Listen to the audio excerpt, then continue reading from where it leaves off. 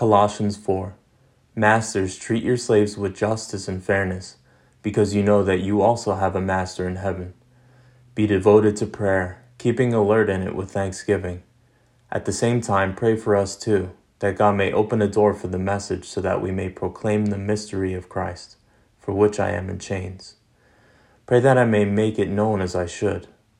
Conduct yourselves with wisdom toward outsiders, making the most of the opportunities. Let your speech always be gracious, seasoned with salt, so that you may know how you should answer everyone.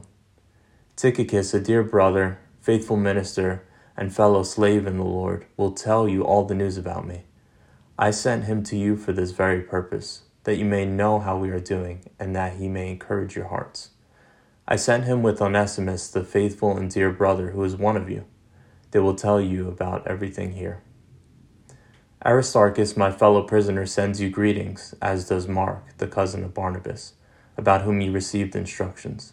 If he comes to you, welcome him. And Jesus, who is called Justus, also sends greetings. In terms of Jewish converts, these are the only fellow workers for the kingdom of God, and they have been a comfort to me. Epaphras, who is one of you and a slave of Christ, greets you. He's always struggling in prayer on your behalf, so that you may stand mature and fully assured in all the will of God. For I can testify that he has worked hard for you and for those in Laodicea and Hierapolis. Our dear friend Luke, the physician, and Demas greet you. Give my greetings to the brothers and sisters who are in Laodicea, and to Nympha and the church that meets in her house.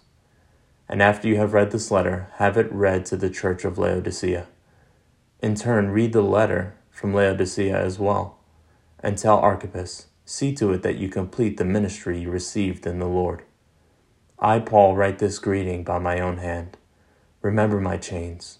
Grace be with you. The scriptures quoted are from the NET Bible, netbible.com. Copyright 1996-2019, used with permission from Biblical Studies Press, LLC. All rights reserved.